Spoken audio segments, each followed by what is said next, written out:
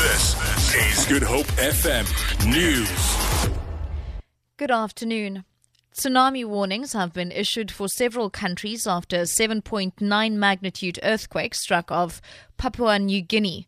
The U.S. Geological Survey says hazardous tsunami waves could hit coastal areas of Papua New Guinea, Indonesia and the Solomon Islands.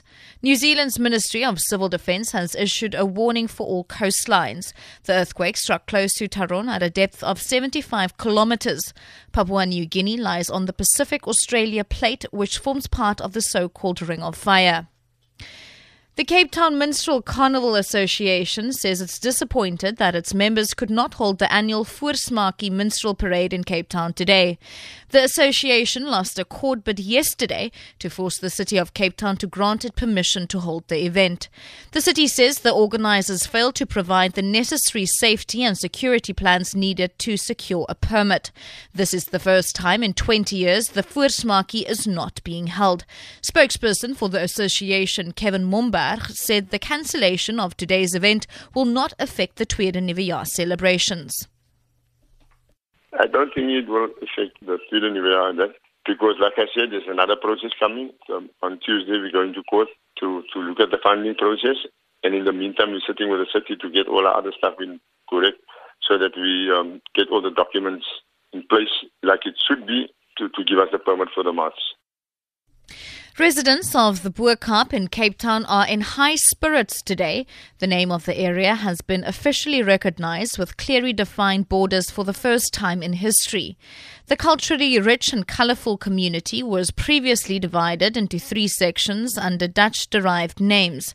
Hundreds of people attended the renaming ceremony today. This is what the locals had to say about today's event. What's unique about Boerkaap is extremely close-knit.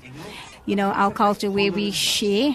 Back in the day, we used to walk from house to house and, you know, everybody used to share their goods and also we welcome everybody into Boerkaap. Even people from District 6 back in the days always said, now we're going, ons gaat Boerkaap toe. En it klopt so, ons gaat Boerkaap toe, you know. Today we are very humble because we have achieved what we always fought for. And finally, 2 bogus SARS officials have been arrested in Limpopo. The men claim to be employees of the SA Revenue Service.